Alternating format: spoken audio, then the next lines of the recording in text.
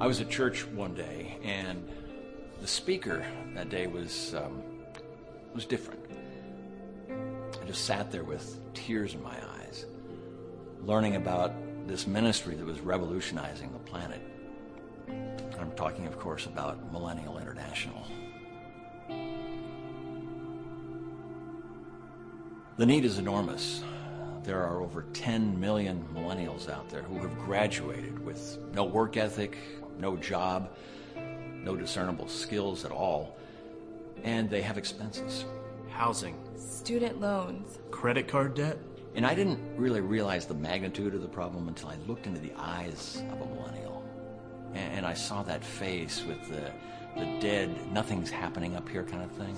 So I went out to the booth after the service, and I talked with the guy, and he really informed me about the devastation that's not being able to fund a millennial lifestyle.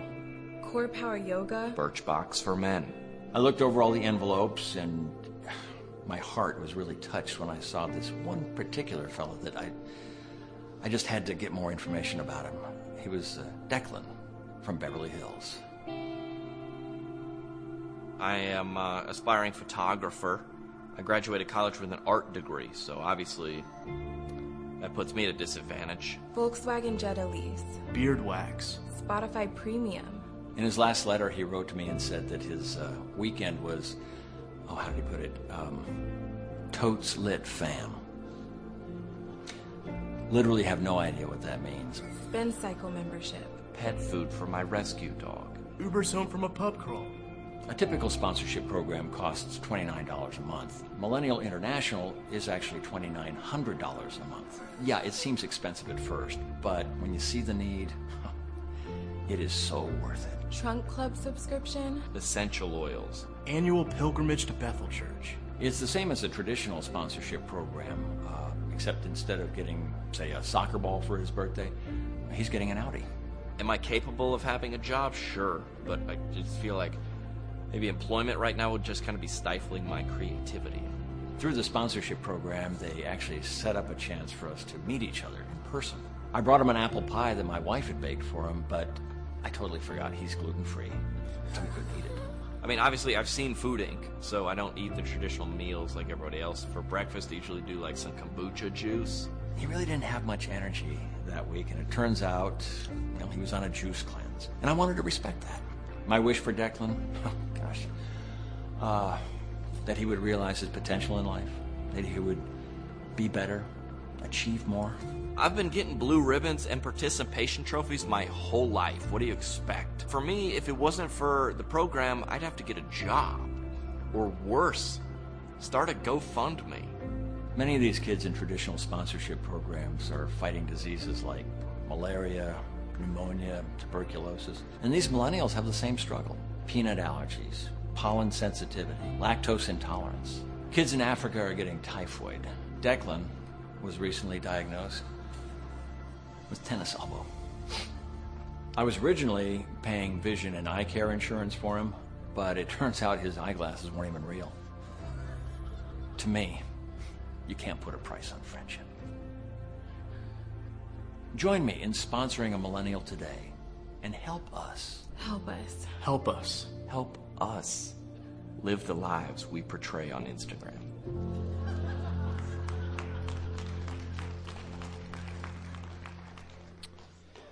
So let's talk about that. I am a millennial. I was born in that kind of 80 to 2000 time range, and some of you found that funny. Some of you found it too funny. I was taking notes. And so the real kind of challenge here is that apparently these kind of things perform well. Like this video was posted less than 2 months ago on YouTube, and it's had over 1.5 million views since then. But as a millennial, if I'm really honest with you, I get tired of reading articles that bash my generation. At a certain point, it just gets old. Because I've seen this is not the first video that's gone viral like this. It seems like we're the easy punching bag of the day. Oh, millennial, And you've all heard the critiques. Millennials are, let's list them. They're lazy, entitled, narcissistic, addicted to their phones. They can't go 5 minutes without checking social media. And just for the record, I'm going to preach for 35 minutes today and not be on Twitter. So it can be done. We can't commit to anything, mooch off our parents. In the words of Louis C.K., the comedian, millennials are the crappiest generation ever. And that's one of his nicer statements. So there are these broad, sweeping generalizations out there. And yet there's 75 to 80 million people who fall in this generation. And you can't describe or summarize 75 to 80 million people in 3 words, much less lazy, entitled, and narcissistic. But at the same time, I think some of our struggles are portrayed in that video. I think we do have some challenges, and one of them is entitlement. I think entitlement is a struggle that we face in a real way. I think we've been conditioned maybe to feel entitled. He's right, we did receive a trophy and an award whenever we did anything. We grew up in a world where we had cable TV and the internet at our fingertips. We started college when everyone owned a laptop and everybody had a cell phone. By the time we went to college, we graduated 5 times. Preschool, kindergarten, 5th grade, 8th grade, high school. Like, there's a reason we think we're awesome, you know? And so as a result, this entitlement has built up. And the thing is, whether it's millennials or builders or any generation in between, when entitlement grows, it becomes a barrier. It becomes a wall. And entitlement prevents us from experiencing the future that God intends for us. It limits all of us, and entitlement does not discriminate based upon generation. It isn't just a millennial problem. It's a human problem. Because at the core, entitlement is about me. Entitlement puts me first. It ignores the kind of hard work and perseverance that leads to success. It fosters a spirit of passivity or laziness. It tells us things like, it's okay, I put my time in, someone else can serve now. Or, hey, I worked hard for a while, it's now my time to put my feet up and let somebody else sweat it out. We become entitled to living at a certain lifestyle level, even when our income changes. We become entitled to the lifestyle we grew up with without experiencing the hard work and ethic and sacrifice that it took our parents to provide for that lifestyle. When it comes to church, entitlement says, hey, you tithe a lot, you've been here a long time, you can make the rules. You can tell them what to do. Even in our country, a lot of us struggle with entitlement. We feel like we're owed something as opposed to thinking about what we owe our country. And personally, I've struggled with entitlement in a huge way. When I was in my first job out of college, I remember my supervisor sat down with me. He said, Scott, do you know what your biggest weakness is? I said, no, but I would really appreciate knowing it. And he said, you're not teachable. You're entitled and you're arrogant. I said, I thought there was just one weakness. But that thing that he exposed to me that was going on in my heart, that was manifesting itself in entitlement and arrogance and lack of teachability, it had to be dealt with because it was going to limit my future like that wall I just showed you. And I couldn't comprehend all the ways that it was going to be something that had to be torn down in me for something good to be constructed. James, the brother of Jesus, said, consider it pure joy, my brothers and my sisters, whenever you face trials of many kinds, because you know the testing of your faith produces perseverance. It was in that season that I discovered the antidote to entitlement. The antidote to entitlement is gratitude. Stephen Furtick says, let's go next slide, that you cannot be grateful for something you feel entitled to. Your sense of gratitude begins where entitlement ends. See, entitlement and gratitude are like oil and water. They can't cohabitate in the same space. And you will not give thanks for something that you feel like is owed to you. And if you live in any area of your life with a sense of entitlement that you deserve something, you're never going to be grateful for it. If entitlement is the disease, then gratitude is the cure. And that's why we've been harping on gratitude for these last few weeks. Because entitlement is a pandemic that affects all of us. It isn't just a millennial thing. I've met tons of people who are at the opposite end of the spectrum who are hugely entitled. It isn't just a disease of the young, it's a disease of the heart. And so that's why we have to lean into gratitude, not just at Thanksgiving, but all year long. This morning, I want to talk to you about 3 things, and they're on the cover of your bulletin. They're grace, gratitude, and generosity. I was channeling some of my Baptist roots as I wrote this message this week. And I tried to sum up this morning's message in a statement, and that statement is this. It's our big idea. That God's grace unlocks gratitude and generosity in our lives. God's grace is like a key that goes into a lock, and when it's turned, it opens up for us the experiences of gratitude and generosity. And while we experience this Christmas season in our culture, we typically experience a lot of entitlement and a lot of greed. But I think the true heart and meaning of Christmas is rooted in things like gratitude and generosity. So this morning, I'd encourage you to pull out your Bible and open up with me to the book of 2 Corinthians. That's 2 Corinthians, not 2 Corinthians, as someone said earlier this year. 2 Corinthians, and this is the second letter that the Apostle Paul wrote to the Corinthian church. If you're unfamiliar with the Bible, it's about 3/4 of the way through. Paul wrote this letter to a church that he was intimately involved with. And he says some things that I think are really relevant as we wrap up Thanksgiving and turn our attention towards Christmas. And since we'll be reading this kind of all in one big chunk, I want to encourage you to stand with me to honor God's word and so we can follow along together. I'll be reading from the English Standard Version. This is what the Apostle Paul writes. He says, "But we have this treasure in jars of clay to show that the surpassing power belongs to God and not to us. We are afflicted in every way, but not crushed. We are perplexed, but not driven to despair.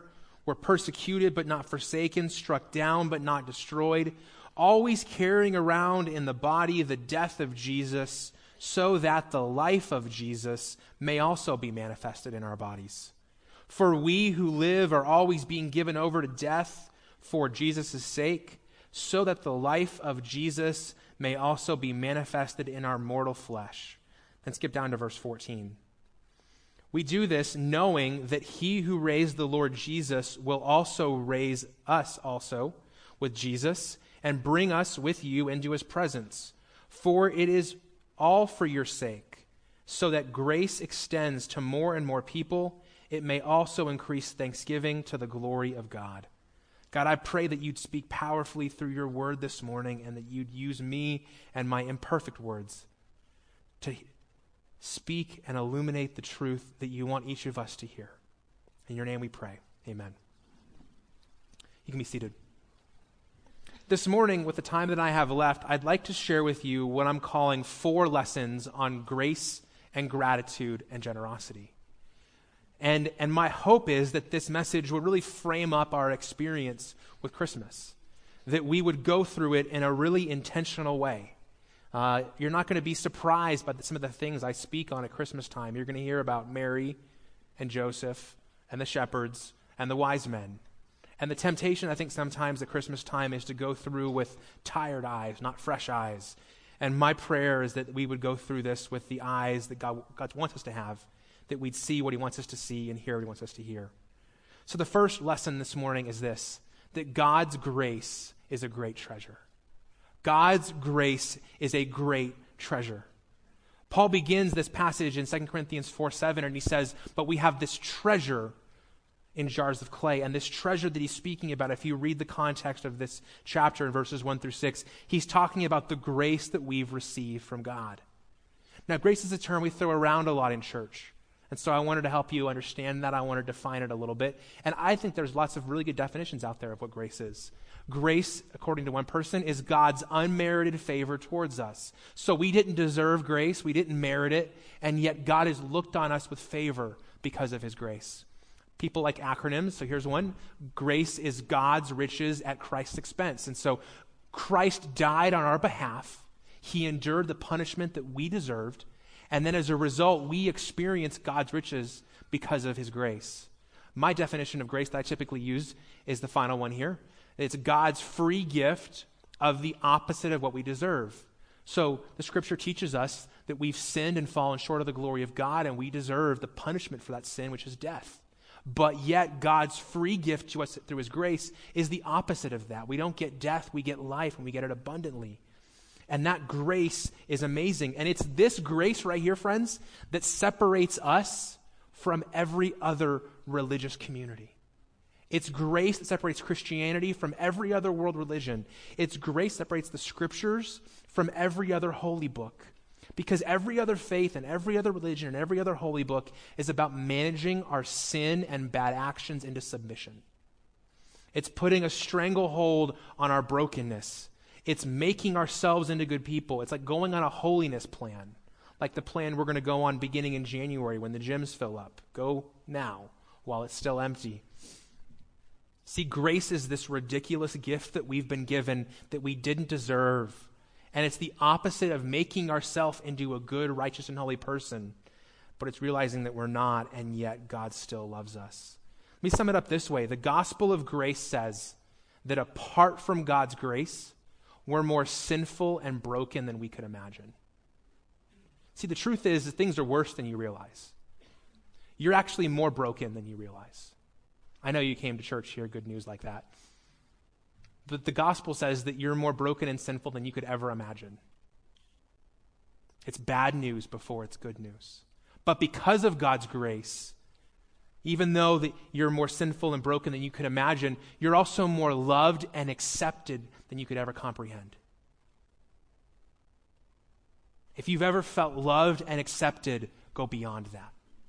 If you've ever felt like somebody really knew you and really loved you, go beyond that. Go beyond the moment where you felt more loved than you ever had in your life, and that's grace. Jesus knows every moment of your life, the moments you're proud of and the moments you tried to hide. And he loves and accepts you still. That's grace. He takes the broken pieces of us and he makes us whole.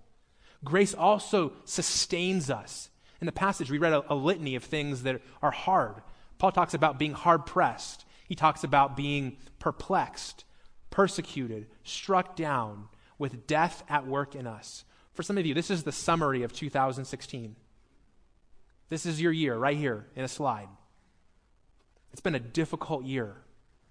It's been a tragic year. It's been a painful year. And guess what? You're still here. You woke up today, and you got out of bed, and you got here. That was God's grace. And so God's grace isn't just the thing that saves us, it's the thing that sustains us. Grace is the glue which holds us together. It holds the broken pieces of our lives and our dreams and our plans and our ideals. It holds them together in a way that we could never. So we can't ever forget the grace that we've been given.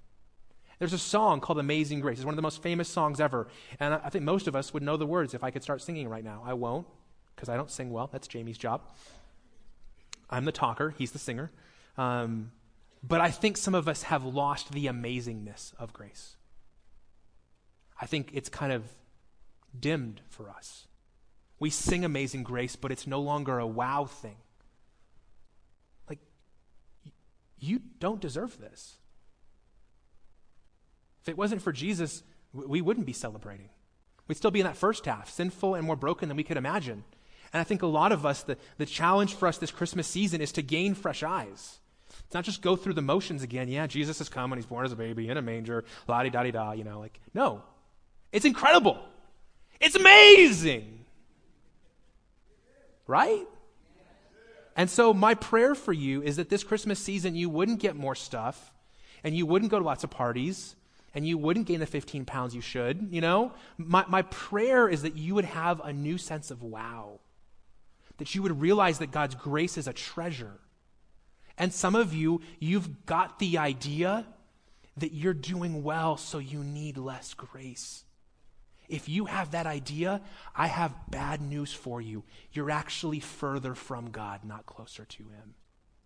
If you think you need less grace, you're moving away from God, not moving closer to him. Because the older you get and the longer you go, the more grace you should need because you realize how broken and sinful you are without him. God's grace is a treasure, and we should think of it that way. Paul continues in verse 7. He says, this treasure in jars of clay, we've been given it to show the surpassing power belongs to God, not to us. The second lesson is that access to this treasure has to be shared. It's meant to be shared.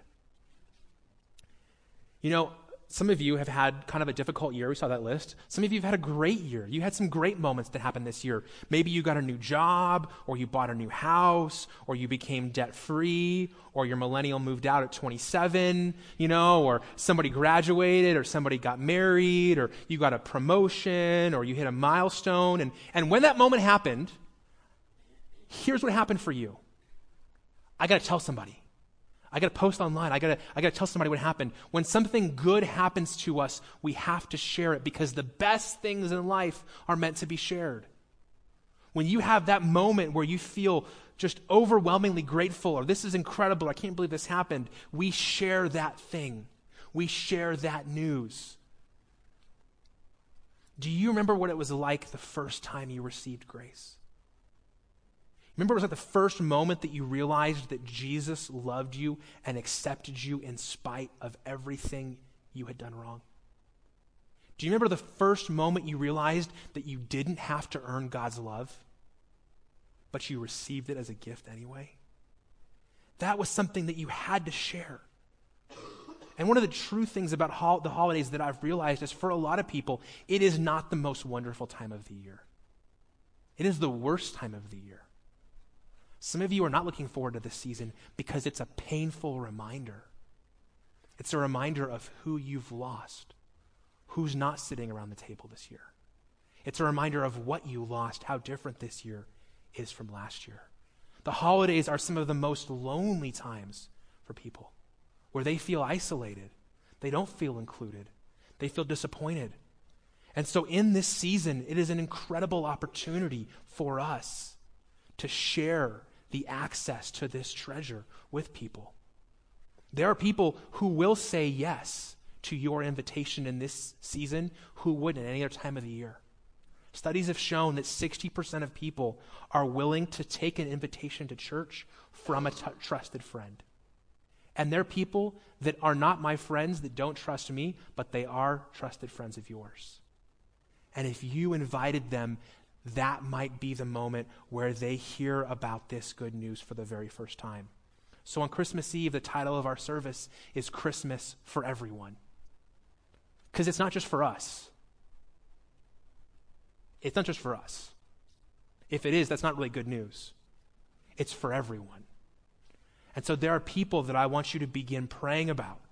The next 3 Sundays, we'll have cards available you can use to invite people. You'll see our advertising on Facebook and around the city, and we encourage you to leverage this opportunity. There are people during this year who you thought of, man, I wonder what it would be like if God got a hold of their life. I wonder what it would be like if they discovered that Jesus loved them for who they are so they don't have to keep pretending anymore. And this could be the opportunity that they have to discover what you have. Don't waste this opportunity. Paul continues in verse 15. He says, "For all of this was for your sake, so that as grace extends to more and more people, it may increase thanksgiving to the glory of God." The third lesson is grace overflows as we find freedom. Gratitude overflows as we find freedom. See, as we discover the freedom and the grace that we have, that unleashes gratitude in our hearts because we realize we didn't earn it, we didn't deserve it, we didn't create it.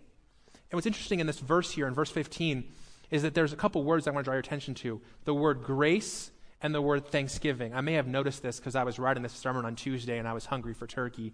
But I started doing some studying, and this passage here in 2 Corinthians 4 was originally written in the Greek language. It wasn't written in English because English didn't exist.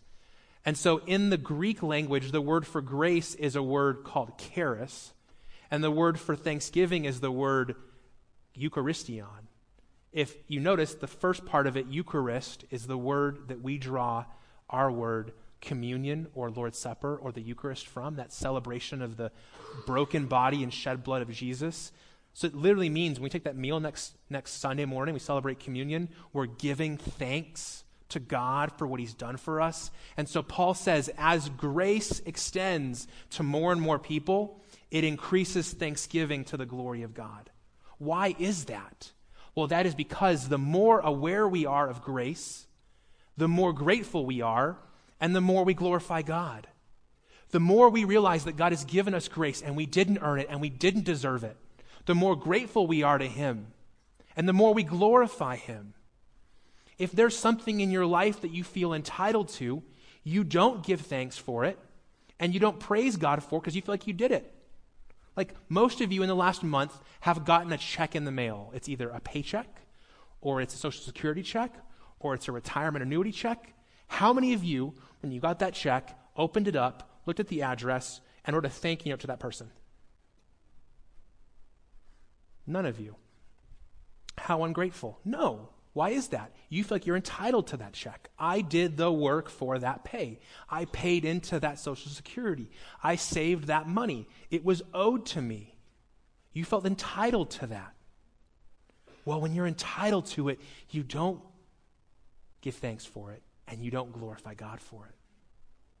We have to experience it as grace for those things to happen. I want you to close your eyes for a second. This is not nap time. But close your eyes. I want you to imagine your worst failure. I want you to imagine the moment you feel like you blew it the most in your life. The moment that you're ashamed about, the moment you're guilty about, the moment you wish you could change. You wish you didn't say that, you wish you didn't do that. You should think about the person or the people that hurt. I want you to open your eyes. For just a moment, I want you to pretend I am that person or those people. And I'm looking you in the eye. And I look at you and I say, I love you. I forgive you. This is going to be okay. I'm not going to hold this against you. We can move on. I'm putting this in the past. I love you. That's what grace is. You didn't earn it. You didn't deserve it. And a lot of you didn't get it in that moment. But that's what we get from God. Even on your worst day. Even at your worst moment. Even when you didn't deserve it. You got grace. The person who taught me most about grace is my wife. And early on in our relationship, I really struggled because I had been in other relationships that weren't about grace. And so I would make mistakes, as I do on a daily, weekly, hourly, minutely basis. And just being real here at church, okay? And I would have to say, hey, I'm sorry, honey, I screwed up. Will you forgive me? She said, yeah, I forgive you. And I wouldn't actually believe her. I'm kind of embarrassed. I wouldn't actually believe her that she actually forgave me. Because I had been in other relationships where somebody said, I forgave you, and then all of a sudden 2 weeks later, it popped up again. And it never went away. And I could never get away from it. And so finally one day, I'll never forget, my wife looked at me, and she said, Scott, I am not like the girls you used to date. When I say I forgive you, it's done. And it took me years to unlearn the patterns I'd been in. It took me years to learn that somebody could actually respond that way.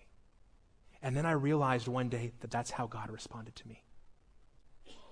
He didn't wait for me to prove that I was never going to do it again. He didn't wait for me to get my act together. He didn't wait for me to show that I was worthy of forgiveness or grace. He just gave it. And that kind of grace has filled my heart to overflowing with gratitude. And that's why grace and gratitude are connected. Because until you realize the grace that you've been given, you're never going to live with gratitude because you think you earned this. You think God loves you because you did something good. You didn't. While you were going your own way, doing your own thing, showing God the finger and not your pointer, God said, I'm going to come and give myself for you. The most gracious and generous gift that was ever given was given at Christmas when Jesus gave himself. And that's why we should be so grateful. Final lesson, lesson number 4. Gratitude overcomes greed and produces generosity. Gratitude overcomes greed and produces generosity. See, if the Christmas season is supposed to be about gratitude and generosity, the challenge is many of us live in a world where where it's defined at Christmas time by greed and entitlement. That's why it's so crazy for me that we started Thanksgiving morning so grateful for what we had, and we ended it at the store buying more stuff. That's why I'm just, I'm not anti-consumerism. I'm just like, guys, there's a mixed message happening here. And the truth is, wherever we experience entitlement and greed, they close us up. They're like clenched fists. I'm going to hold on to what I have. I don't want to lose it. I'm going to hold on to what I have. Right now, just make fists with your hands. Would you mind? Just make fists. Okay? Here's the thing. Whatever's in your fist is not going to get out. That's the good news. The bad news, nothing's going to get in. And that's the reason that greed and entitlement are bad. Because you can never lose what you have here, but guess what? God can't bless closed fists. When you open your hands, you're in a position to receive, and you can realize through gratitude that everything you have is a gift. Everything you have is a gift. The house you lived in last night, where it was warm, that's a gift. The jacket you're wearing today, because it's a little bit colder, it's a gift. The car that got you here or the bike that got you here is a gift. The people you have in your life right now, they're a gift. Everything is a gift.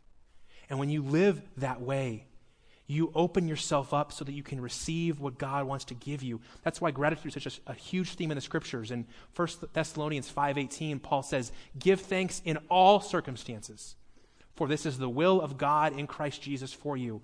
One of the biggest questions I get as a pastor is, Scott, what is God's will for my life? You know what it is today?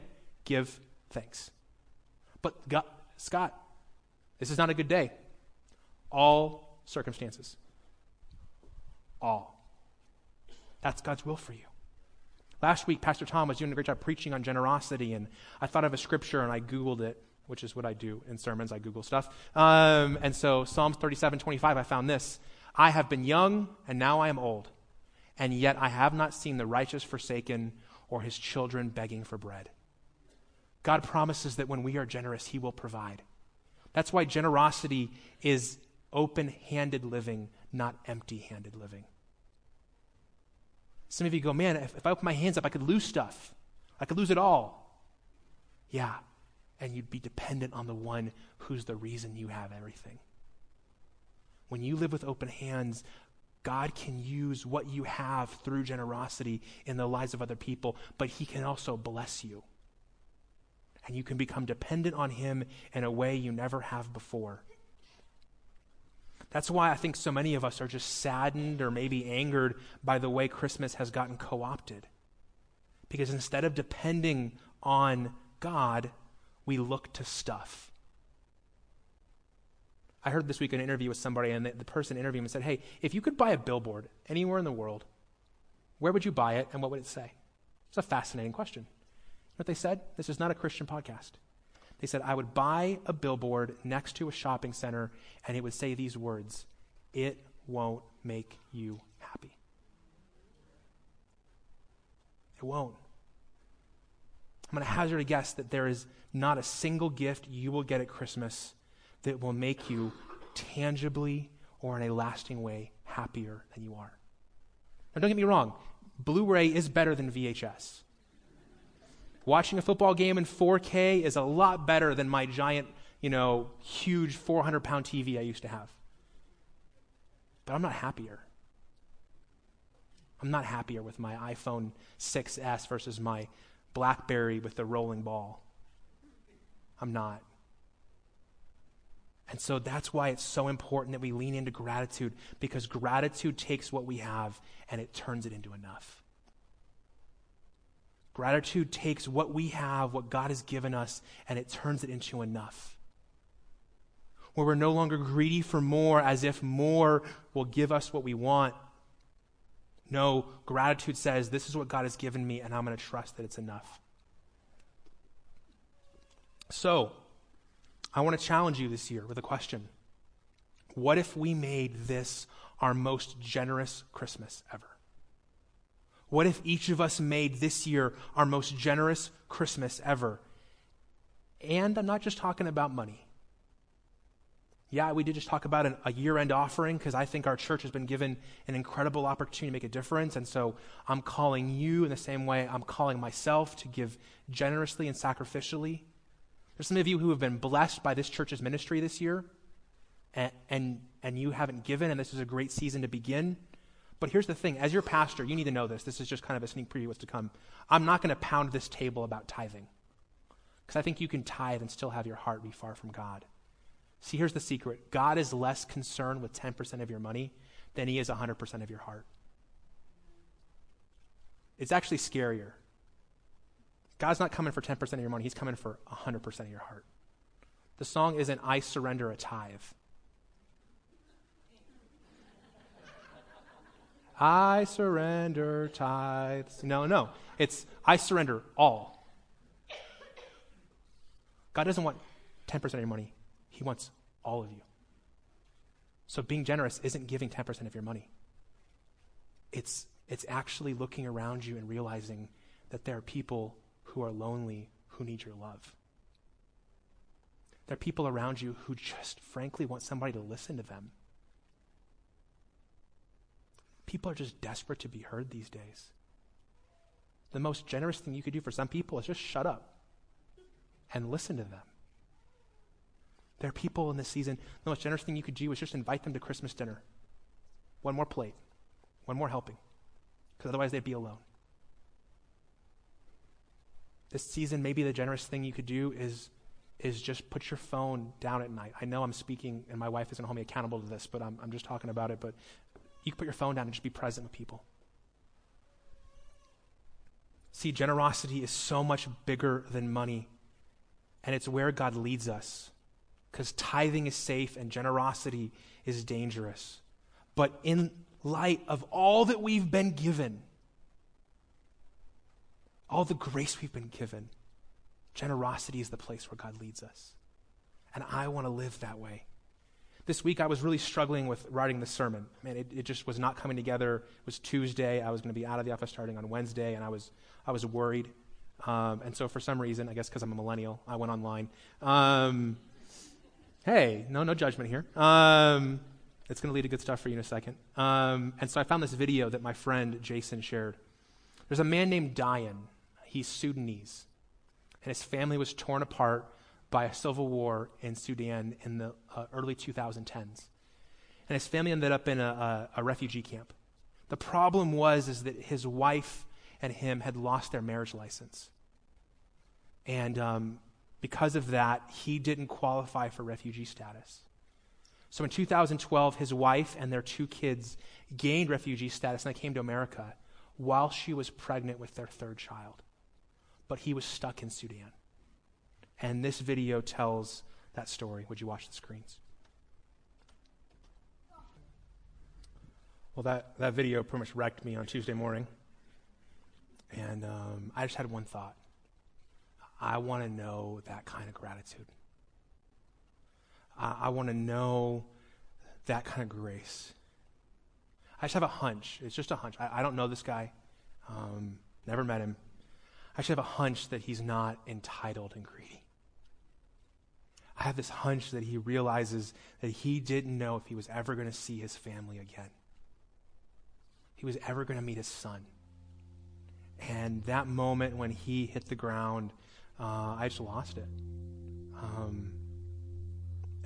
And my prayer for you is that this Christmas you would have a moment like that. That would be your experience. That you would recognize the grace that God has given you. That your heart would be so overwhelmed with gratitude. And that you would make this your most generous Christmas ever. See, whatever you're going to get this year under the tree, it's not going to touch that. And that's really what we want deeply. So I'm going to ask you to stand with me. Jamie's going to lead us in that song that was playing in the background there. And I want to encourage you, if you want to come forward and pray, we'll have some people here to pray with you. Maybe you're ready to receive that grace for the first time or connect with it in a new way. Maybe there's something that you're really burdened by it that you want to pray for. We'll have somebody down here to pray with you. But my prayer for you is that this would be a really special season be one unlike any other, and that God would restore the sense of awe and wonder that you have. God, I pray for my friends. I pray that they would recognize the abundance, the amazingness, the beauty of your grace.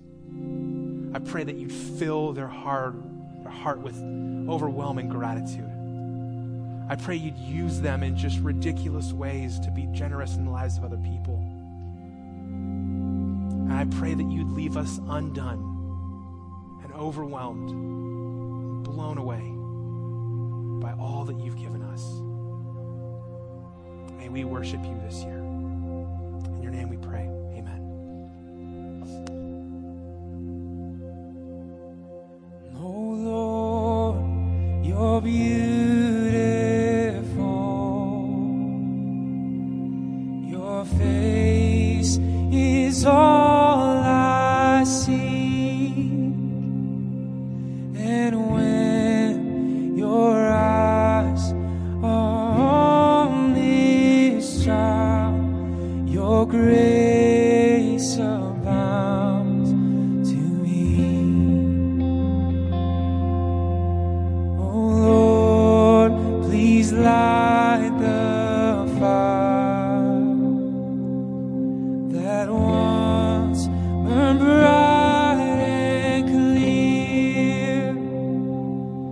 Replace the lamp of my first love that burns with holy fear. Thank you for listening to the audio from Cornerstone Church in Prescott, Arizona. For more information, visit us online at www.prescottcornerstone.com.